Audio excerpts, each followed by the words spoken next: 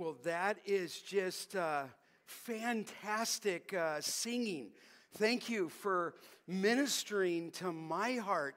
Matthew, is that good every Sunday? Yes, yes.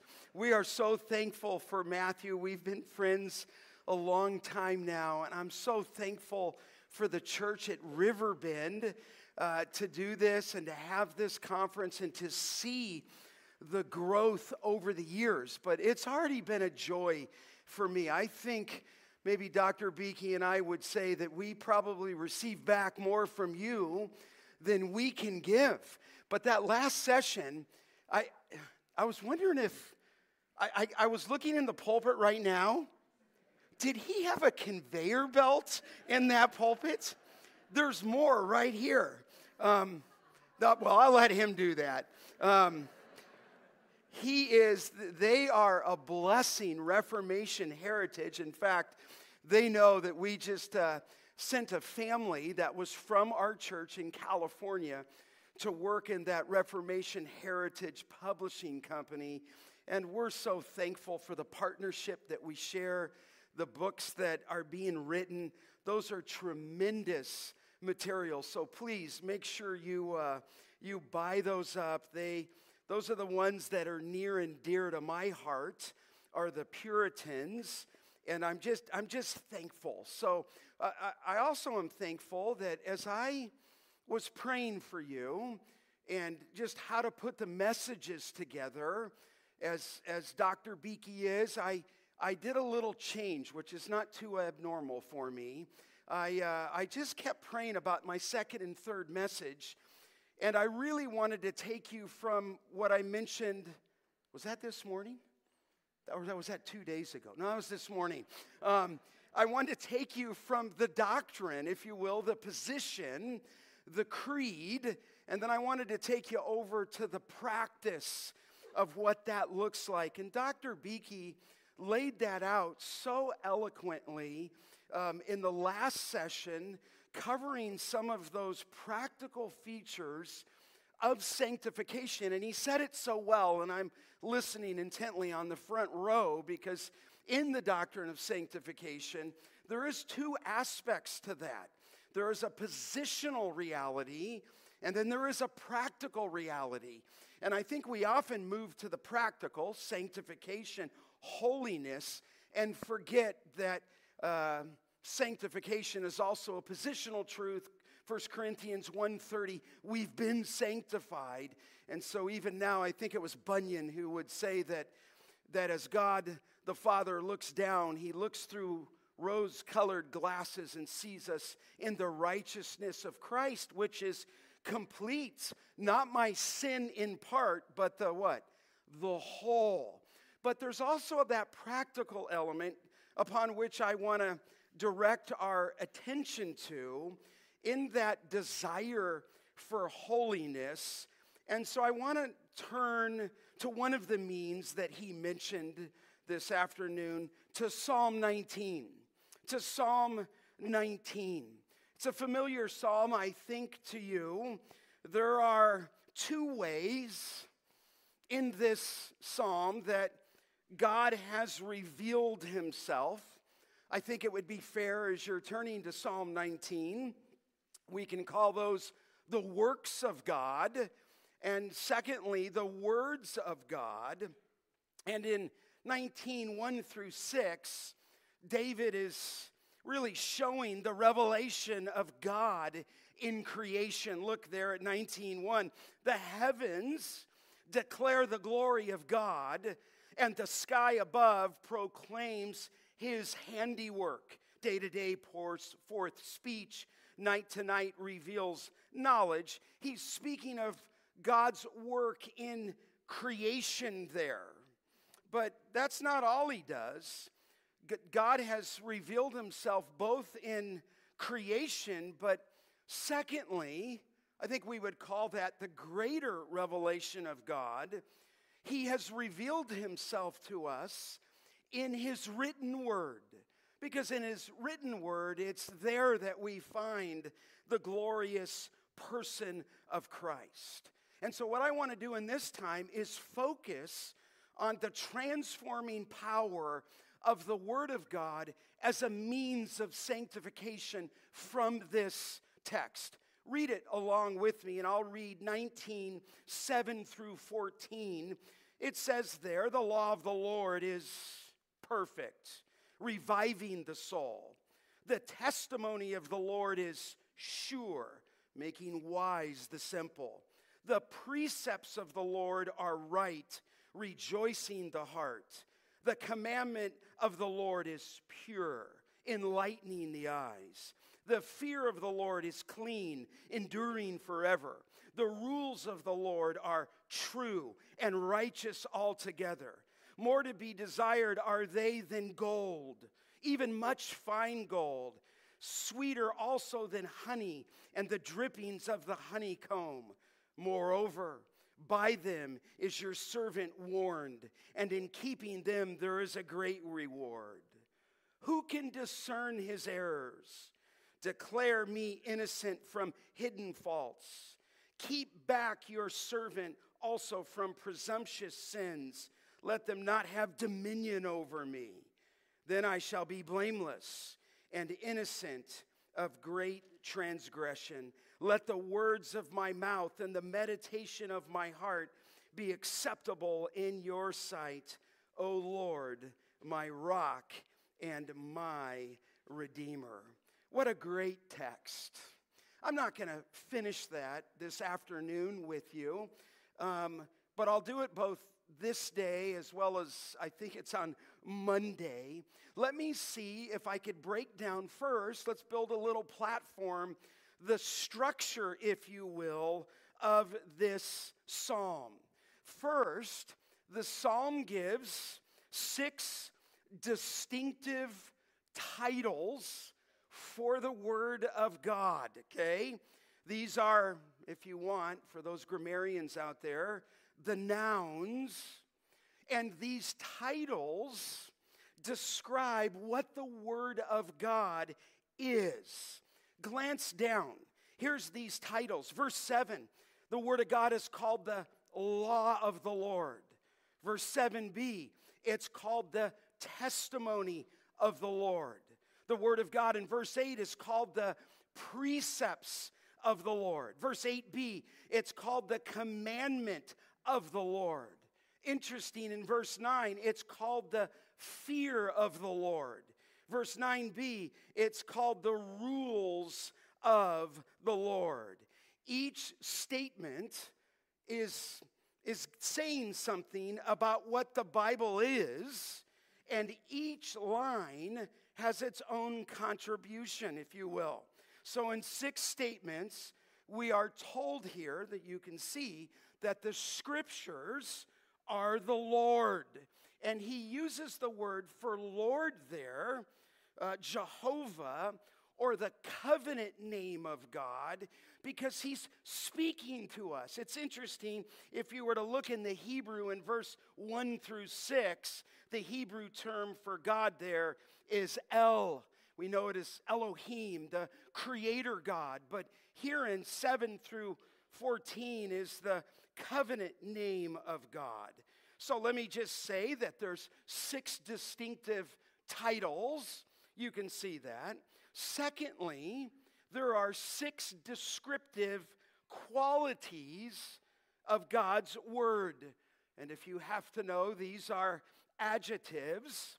They are describing the titles, these descriptive qualities. Look at verse 7.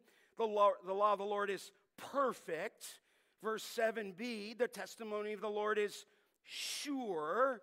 Verse 8, the precepts of the Lord are right.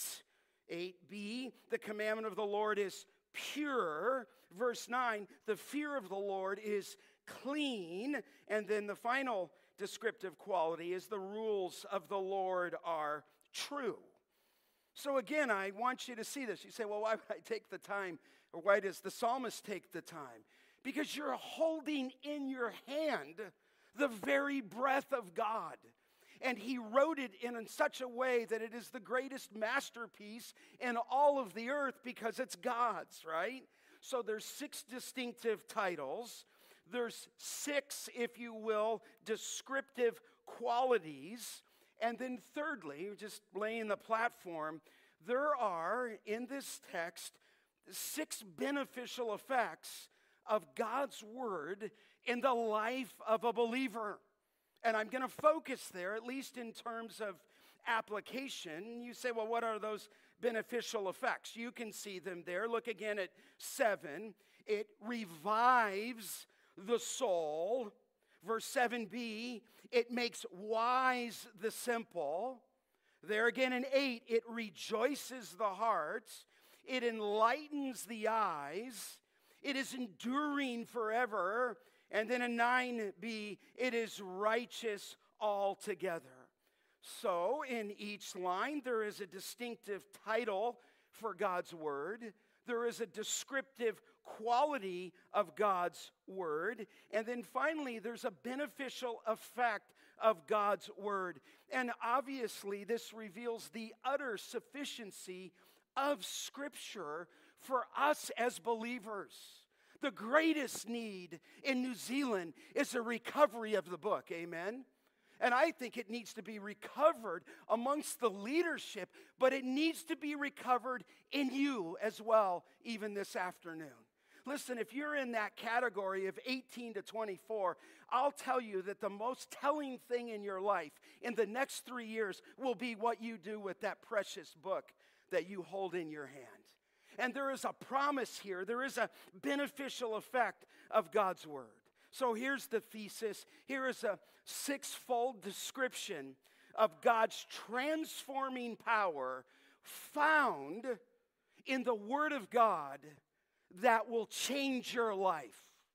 Okay? 6-fold description of God's transforming power found in His Word that will change your life. It can transform you. Dr. Beakey was talking about holiness, and there's various means there. Here is a crucial one. Is there others? Sure. He mentioned those. Prayer's in there. The role of trials is in there. But one of the greatest is going to be what you do personally with the Word of God. So you may have come with a group. Okay, you may have come with a church, okay. You may have come with another ministry, but I'm directing this to you individually on what you do with the Word of God, okay? So let's dive in. The first transforming power of the Word of God, okay, is it restores the soul. First transforming power of the Word of God is it restores the soul. Look at the text. Let's pick it up in verse 7. It says there that the law of the Lord is perfect. There in the distinctive title, that book that you hold, that Bible that is turned on, there's a distinctive title. This is the very breath of God. And the title is, it's the law of the Lord.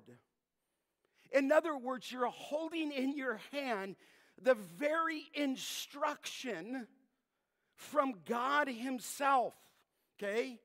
That term there, law, speaks of doctrine. That's what the Hebrew term means. It refers to doctrine. It refers to teaching. It is a law. This, as you hold it, is God's law for us. Now, I want to make clear here that the law is not referring to the first 5 books of Moses. That is also called the law. But here, when he uses this term, he's referring to the entire doctrine of God, the whole counsel of God. In other words, you're holding in your hand the manual for living. The law is a comprehensive term for God's revealed will that is found in His Word. So there's a distinctive title. It's a law.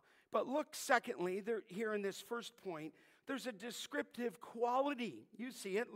Look down. And by the way, if you're a young preacher, I always point you down. These are not my words. These are the words of Scripture. So it makes sense when we're preaching if I'm going to tell you to look down because I want you to see the word. But look again on the descriptive quality. The law of the Lord, it says there, is perfect. It's this. It's without error. It's perfect in all of its parts. It is without error. It is without defect. The idea here is the word you're holding is spotless. It's flawless. It's blameless. Jesus said, you can finish the statement in John 17:17, your word is what? It's truth. That's what it says. David cried out, and I don't know how to, if these are put on a screen, maybe I'll send my notes to Phil and I'll just send you my sermon. Listen though, okay? Because David cried out in Psalm 119, 160, the sum of your word is truth. You're holding in your hand truth from God, instruction from God, that is the doctrine of God, and it's truth, and it's truth that is perfect. Psalm 18:30, it says that God, His way is perfect. And then it says the word of the Lord proves true. That's the ideal of perfect. Proverbs 30, verse 5, every word of God proves true. Don't let anybody tell you at a university that this is a piece of literature. This is the law of the Lord, and it is perfect. And if something is perfect, nothing can be added to it, and nothing can be taken from it. Obviously, the cults add to God's revelation. The Muslims do. They add the Quran. The Jehovah's Witnesses add to it. The Mormons as well. They're adding to it. But if something is perfect, if something is blameless, if it's the very law of the Lord, then we don't need added revelation, right? I remember one time, many years ago, I'm in Chicago, where you guys took off from. And I'm with my family. I have 7 kids. I think I had 5 at that time. So I have to, what is it called, hail down a taxi? I've only seen it on movies. You just stand out in the corner and go like this. So I hid my wife, I hid my kids. How do you put 7 people in a car? So I got the taxi, and we couldn't all fit, but, you know, pastor's salary, I'm not going to get 2 when the kids are little. So I go in the front seat, and then I must have had 5 by that time with my wife. All 6 are in the back, okay? And so I'm talking to the taxi driver, taking up every opportunity, as Dr. Behe said, and I obviously see he's from another country, and I begin to impress the gospel. I said, hey, you're from, where are you from? And he told me where he's from, and I said, well, I'm not even from Chicago. I'm from California. I said, but tell me what you believe. And he went on to share that he's a Muslim with me. He shared that with me. And I said, well, you know, there's a big difference between what I believe and what you believe. And I wasn't being rude. I just said, let's talk about that. And let's talk specifically. What do you got? 8 minutes around the corner? 10 minutes? And I said, let's talk about Christ. That's the difference. I've got all the kids just watching. Like, I turned around and about 12 eyes were like this. Because I'm in the front seat with the guy. You're not supposed to do that. And I begin to tell him about Christ. And I begin to tell him about the cross. And I begin to tell him what Christ did for us on that cross. And he tells me, and Muslims believe this, he says to me, well, that wasn't Christ on the cross. Right? If you've studied the Quran and you know what they believe, they don't believe that was Christ on the cross. And so I asked him, well, if that wasn't Christ on the cross, who was that on the cross? And they believe it was an imposter.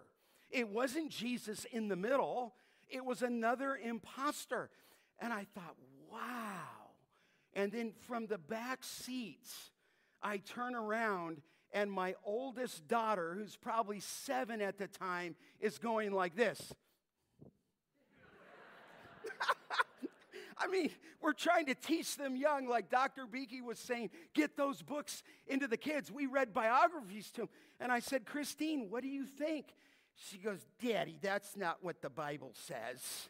What does the Bible says? Jesus died for my sins. So she began to share with him the gospel, and she was about 7. But listen, that book you hold is living and active, and it's perfect, and there's no error found in it. I mean, I'm studying Daniel right now. They have never discovered even an archaeological piece that would discredit the Word of God. And it doesn't surprise me. It's perfect, if you will. Spurgeon put it this way: it's a crime to add to it, it's treason to alter it, and it's a felony to take from it. Jude says that you're holding in your hand the faith once and for all, what? Delivered to the saints. You don't need anything else. So here, because it's God's word, you say, well, what does it do in my life? Look down again at verse 7. It says there, it revives the soul.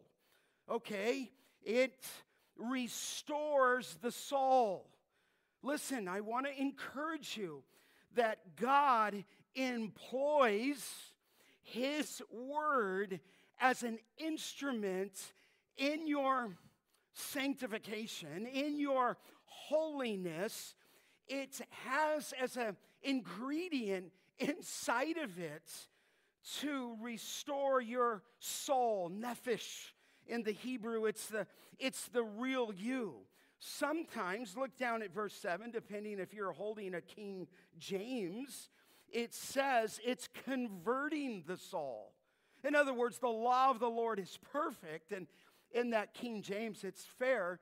It's converting the soul. I really think that here the focus seems to be not so much on conversion, but an inner restoration. The word there is a restoring disorder. In other words, there's decay, if you will. There's death at times in our life, in our animation towards, if you will, the Spirit of God in the reflection of our hearts. And here, the Word gives life. The ideal, it's the imparting of the newness of life.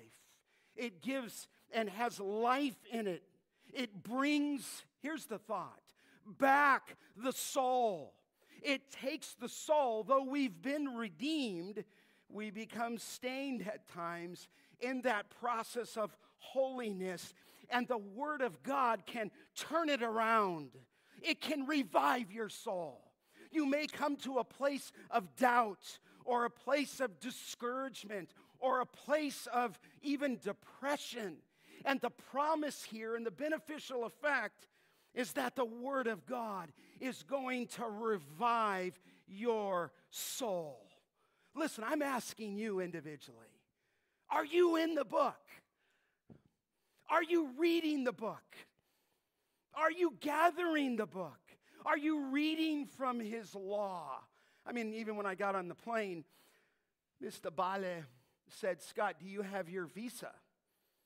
I said, no, I have my passport. Do you have your visa? No, I have my passport. What's a visa? I had to get a visa. Go online to Ninzetta, I don't know what it's called, and I had to enter all the info, Mary, we were talking about that, and I got a visa. Why? Because that's New Zealand law. And yeah, I had to do it. I didn't want to not be here with you. Listen, if you have to do stuff by the law, this is God's law, and the beneficial effect is it's going to turn your soul around. It says in Psalm 119:25, give me life according to your word. Psalm 119:32, turn my eyes from looking at worthless things and give me life in your ways. In fact, in Psalm 119:107, I am severely afflicted. Give me life, O Lord, according to your word. Listen, I promise you The beneficial effect stated here in the Word of God, it will restore life to your soul. So listen, I don't know where you are. I don't know what trial you're facing, what you've been through with the cyclone, what you've gone through with COVID. I'm asking you if you're in the Word of God. Because the beneficial effect is it's going to change you. It's going to restore you. Amy Carmichael, missionary to India, Dr. Beakey, I was just thinking what you were saying about those biographies. I probably read 40 of them to my children. And I was reading, well, I don't want to be negative, those little orange YWAM ones. And they gave a short account of a man or woman's life, but I'd read them all the time. I mean, you start doing one chapter a night. You get through a biography in 2 weeks maybe, and then I was off to another one. But here's what Amy Carmichael said about the Word of God. Where the book is read, the life is changed.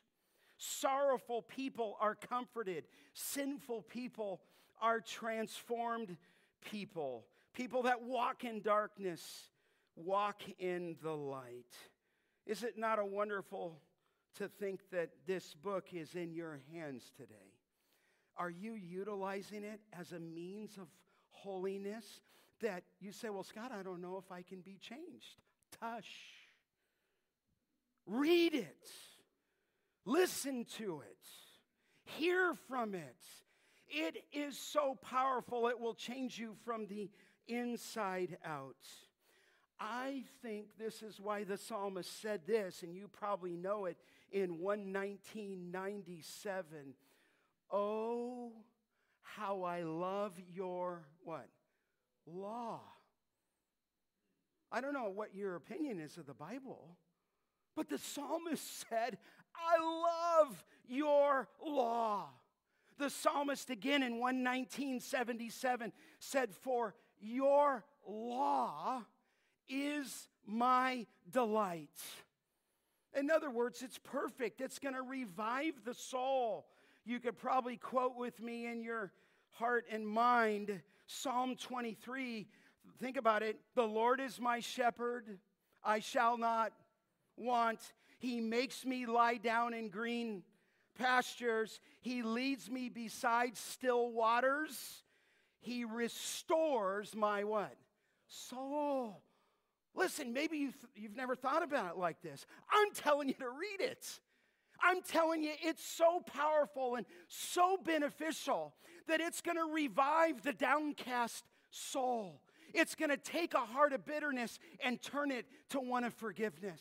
It has the power in it to change and transform the life. You know it as I do. The Word of God is living and what? Active. It's sharper than any two-edged sword. It's piercing as far as the division of soul and spirit. You're holding in your hand the very breath of God. So I was trying to get this, across to my kids. This is many years ago. We're on vacation. We rented a beach house in Southern California, I don't know, with a bunch of families, and there must have been 20 little children there. So they said, Scott, can you do the devotion on Sunday? I said, sure. And so I just thought, okay, the Word of God is living and active, sharper. So there's 20 kids sitting there, and they said, Pastor Scott's going to do devotion, or Uncle Scott's going to do the devotion. So I took a paper bag, and I went into the beach house, and I began to find the sharpest tools in the house. I mean, we're a guest in there, but I go in and I get the big steak knives, I get the little steak knives, I get the bigger knives, and I'm putting them in the bag. I go into the garage, I get a hatchet, okay? I go in the garage and I get something else like a saw, okay? And then I find a little pocket knife. I must have had 10 instruments in there. And then I sat down with the kids on that Sunday morning, and I said, I got some sharp objects in here. In fact, they're so sharp, I can't share them with you of what's in the bag. No, Uncle Scott, we want to see them.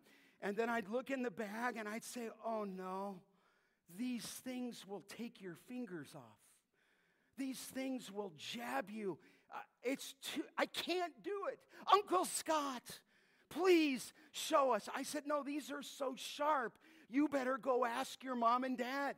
So off 20 kids went, in the house. Uncle Scott said it's too sharp. And they came back and they said it's okay.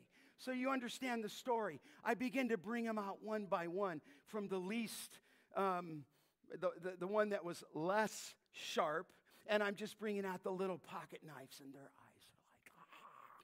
Then I start to get a little bigger, and then I reach in, and I say, this one's too sharp. No, Uncle Scott, it's okay. So I bring it out, and I'm moving down to the little knives, and then to the big knives, and then I said, oh, this one might make me cry. And I pull out the hatchet, and they're like, a few of them backed up. And you know what I'm going to say, but I saved the best one for last. And I reached into the bag, and I feel like Dr. Beaky now. I reached into the, I reached into the bag, and I pulled out the what? The Word of God. They're like, what's that, Uncle? I said, this is a Bible. This is the sharp, and I meant it. So it's living. It's active. It's sharper than any two-edged sword, piercing the division of both bone and marrow, able to judge the thoughts and intentions of the heart. Listen, are you? You got to be in it. One of the greatest things that I could do as a parent is to put my children in the Word of God. And to make sure that at some point I transitioned, you understand this, from family devotion to their own time reading the Word of God. And as they did, I began to watch their life change. Another biography I read, maybe one of my favorites, was by George Mueller. He said this, and I say it to you men and women. Mueller said, this is one of my favorite, I think it was by Steer on Delighted in God. He said, I saw more clearly than ever that the first great and primary business to which I ought to attend to every day, he said, was to have my soul happy in the Lord. The first thing to be concerned about was not how much I might serve the Lord, how much, he said, I might glorify the Lord, which would be noble.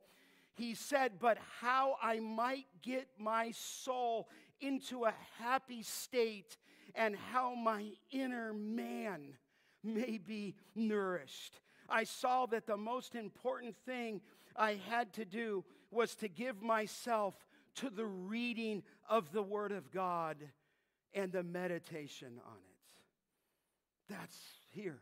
This law is perfect, and it revives the soul. You say, well, Scott, what do you do every day? And there's no perfect habit, but I can tell you what I do.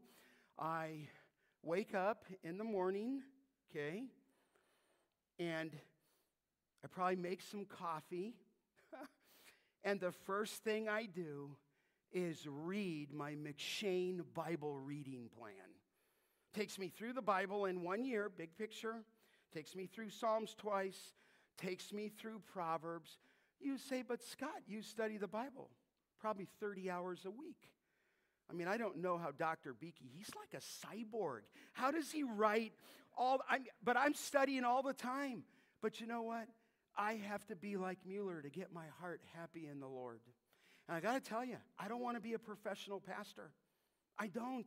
I mean, I'm in the Word all week, probably 35 years, probably on a regular basis, close to 30 hours. Now, you might not have that opportunity as I've had over the years, but I don't even do that at the beginning. I just turn my Bible reading plan on. Why? I need my soul revived. I need my soul satisfied. I mean, usually after I preach on Sunday, I'm probably trying to talk myself out of stopping the ministry on Monday. It's just hard. But I listen, I hear, I read. So here's the beneficial effect. It restores the soul. Second, okay, the transforming power of God's word is it not only restores the soul, but let me just put it this way, the second transforming power is it makes wise the simple. Wise the simple. Verse 7, look at it, 7b, the testimony of the Lord is sure, making wise the simple. So here there's a distinctive title. First, it was called a law. Here, the distinctive title for God's word, I like this, is a testimony. It is a witness for truth. Sometimes that word testimony is translated, I don't know if it's that way in your Bible, statutes, okay? In other words, testimony, statutes. But the word of God is not only his law, the word of God is the testimony of God. I mean, even as I'm up here, we have a God who talks, a God who has spoken, a God who not only created the world in 1 through 6, but a God who has revealed himself in the Word of God, and the Word of God is the testimony of God. Obviously, here it's a testimony to truth, and God, do you believe this? I do. You say, well, Scott, you're getting a little charismatic. No, I'm not. When you read the Word of God, God is speaking directly through his Word. Not in an audible voice, not in some kind of vision. You're hearing the very Word of God. And so here, the psalmist called it a testimony, okay? Dr. Beakey referred to baptism today, and when we do baptisms, people give their testimony, and you know what I'm talking about. They're giving their testimony about their life. You're holding in your hand the testimony of God. He's directing his will towards you, okay? The testimony is his word. It's a testimony to truth. And then there's a descriptive quality. Look again, verse 7. It says there that the testimony of the Lord is what? Sure. So it's not only perfect, complete, blameless, without defect and error, but here it's sure. What does that mean? It just means that it's reliable, that it's faithful, that it's trustworthy. The testimony of God is to be believed. God has spoken in his word, and his word is sure. You're holding in your hand something flawless. The word of God is reliable. It's to be trusted. It's sure. And if you write some of these down, no wonder the psalmist said in 119:34, incline my heart. That's how you can pray. Incline my heart to your testimonies. Psalm 119:36. Psalm 119:111. Your testimonies are my heritage forever. They are the joy of my heart. Listen, I don't know what you might think coming in. Maybe you've come with someone. But I'm telling you that you're holding the very testimony of God in your hand. And no wonder the psalmist said in 119:129, your testimonies are wonderful. You say, well, I don't know if I read. I haven't read. My Bible's on my dashboard on Sunday, and then I pick it. Listen, there's a beneficial effect here. You're reading his word. It's sure. And here, Psalm 119:124 says, your testimonies are my delight. You say, well, I don't know if I feel that way. Pray that God give you a willing heart. He's going to transform you if you're reading it. No wonder in 119, 31, he said, I cling. I cling to your, what do you cling to? I watch some of the young people, FOMO. You know what that is? I had to ask, what's FOMO? The fear of what? Missing out. People are just consumed with Instagram and Twitter and is it called TikTok or Facebook? And man, I mean, they're faster than me. I'm just like Dr. Beaky and I are getting older. I mean, they're flying on this kind of stuff. But the psalmist said, I cling. So I'm asking you, how much of your time goes to social media? Or do you say with the psalmist, I cling to your testimonies? Listen, God's word is so sure you can bank your life on it. Hebrews 6:18 says, it is impossible for God to, what? Lie. He can't lie. He's sinless. He's perfect. He's holy, holy, holy. Nothing has ever stained his presence, and he's breathed his word, and you're holding it in your hand, okay? And because it's sure, say, what's the beneficial effect? Look, verse 7. We're not getting very far, are we? I might just stop, and we'll pick it up on Monday. You guys are listening awesome, but look at verse 7. The testimony of the Lord is sure, making wise the what? The simple. You say, what does that mean? Like, it's good to be simple in some things, but I think you know that this word is stated in a context that's negative. To be simple, if you want to know what this is, in the scripture, it's to be naive. We would say that's not good. It's not good for a 19-year-old young woman to be naive. It's not good for a 20-year-old young man at a university campus to be naive or to be simple. But simple means naive. But there's another word in the Hebrew. It describes foolishness. It describes somebody who's simple as somebody who's naive and foolish.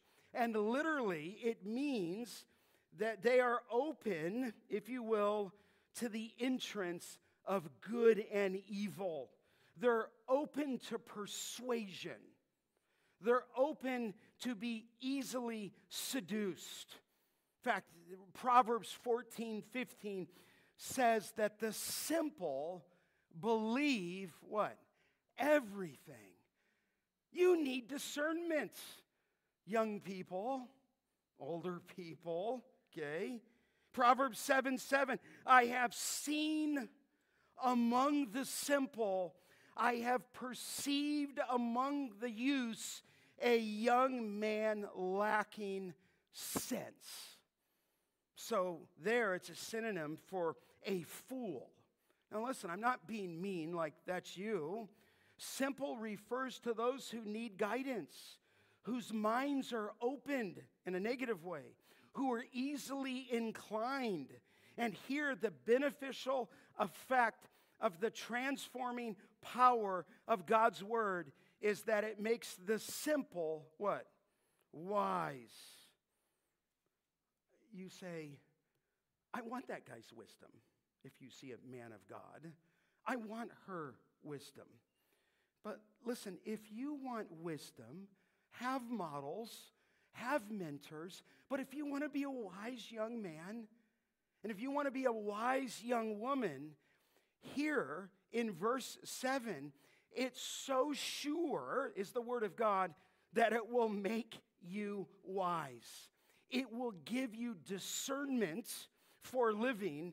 It will give you discernment for making decisions. It will fill your mind and heart and reveal the will and the word of God to you as you place yourself under it. And you say, why did you get so excited right there? I can't believe how many youth groups aren't holding the book up. I just remember years ago, I'm in Chicago, and this person asked me to speak to this youth group, and I walked in, and there's 200 people just running around, and I introduced myself. I said, hi, I'm Scott, and so the youth director said, okay, here's what we're going to do. We're going to play some games. We're going to sing some songs. Then we're going to do a crowd breaker. And then you're going to speak. Thank you. How long do I get? About 15 minutes. Now, maybe in a certain setting, that's okay. But I'm like, 15 minutes? That's like a devotion makes a Christianette. You know what I mean? And it just, I thought, 15 minutes? And these kids are going to hell? And you're not giving me any time to open the book, to reveal the Word of God? I thought it's a sham. It's like we're hiding pizza under the pews to get them to come in and failing to give them the very thing they need, right? It's the power of the Word of God. If you want young people to be wise, put their nose in the book. I remember when I wrote in the Bible for my son, Johnny, I don't know, who was that, Dr. Beakey? I think I said, read this book. The book will keep you from sin, or sin will keep you from the book.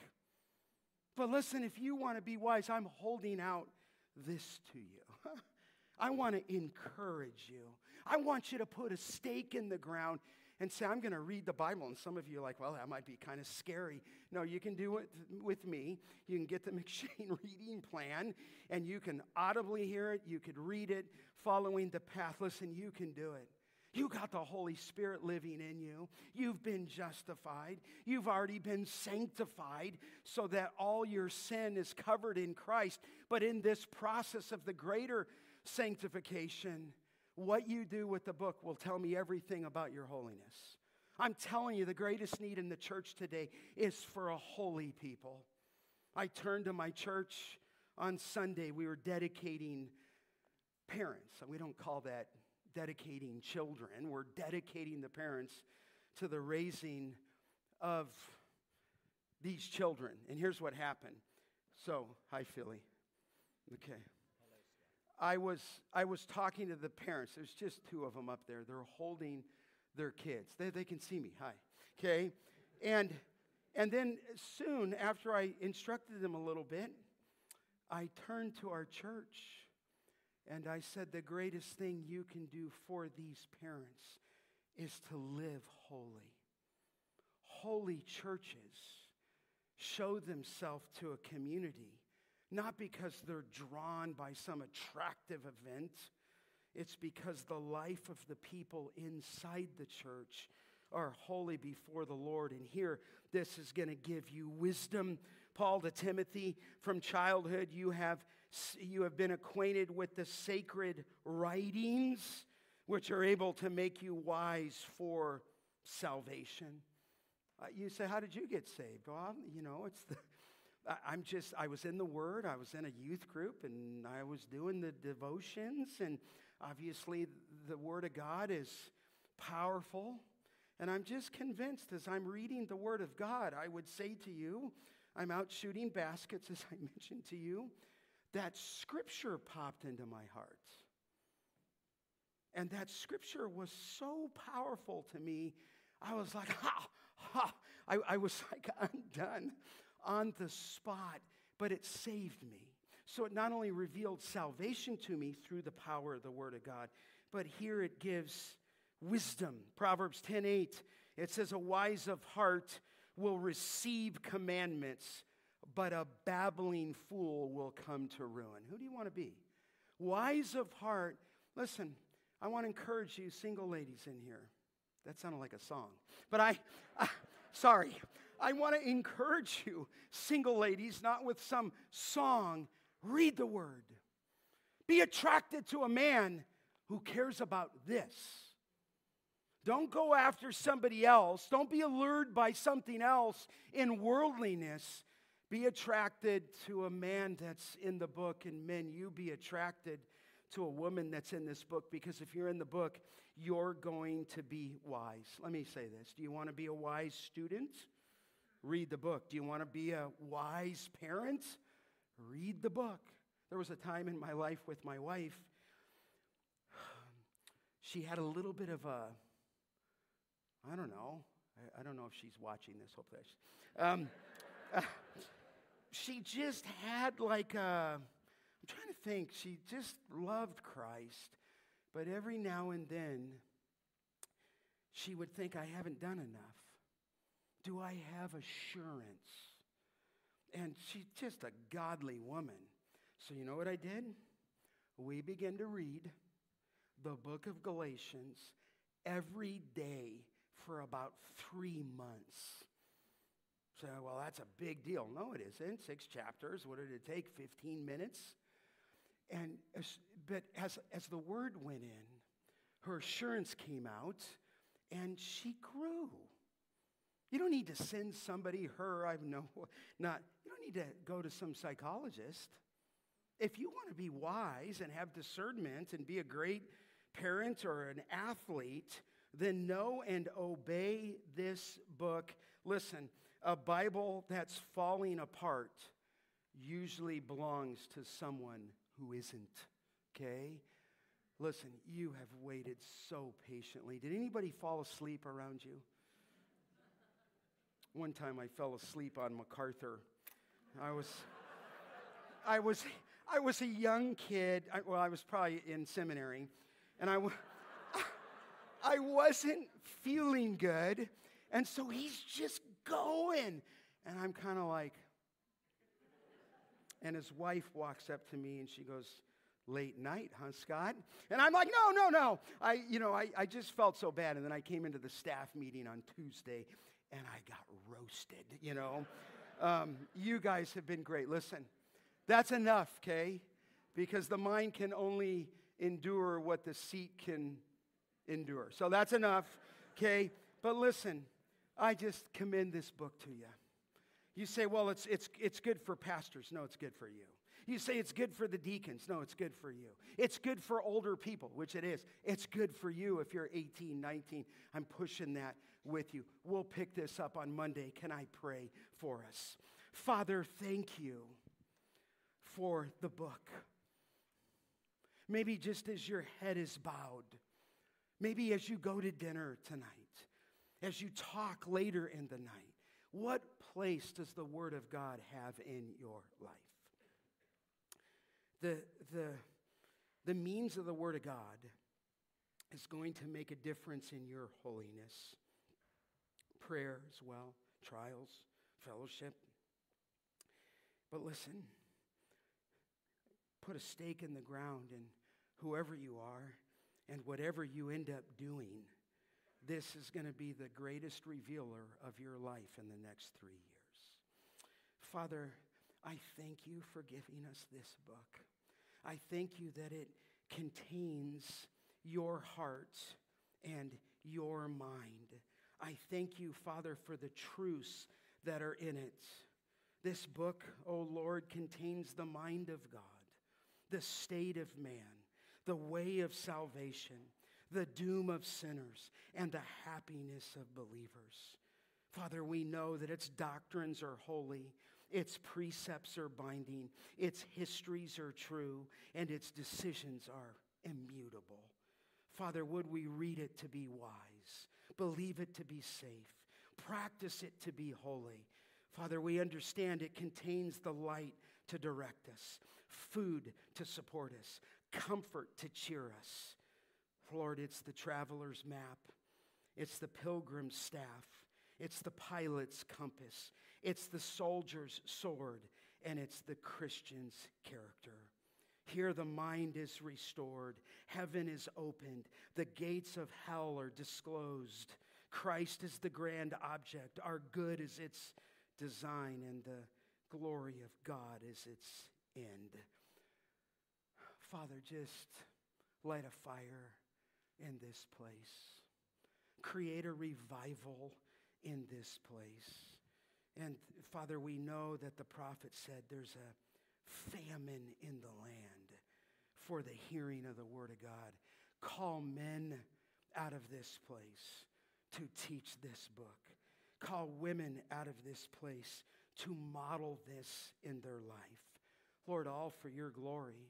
As Dr. Beakey said, one day we'll just be utterly transformed. But in the meantime, we're a work under progress, and we need this. So, Father, would you reveal your truth. We love you and we give thanks. Prepare us for the Lord's day tomorrow. And all God's children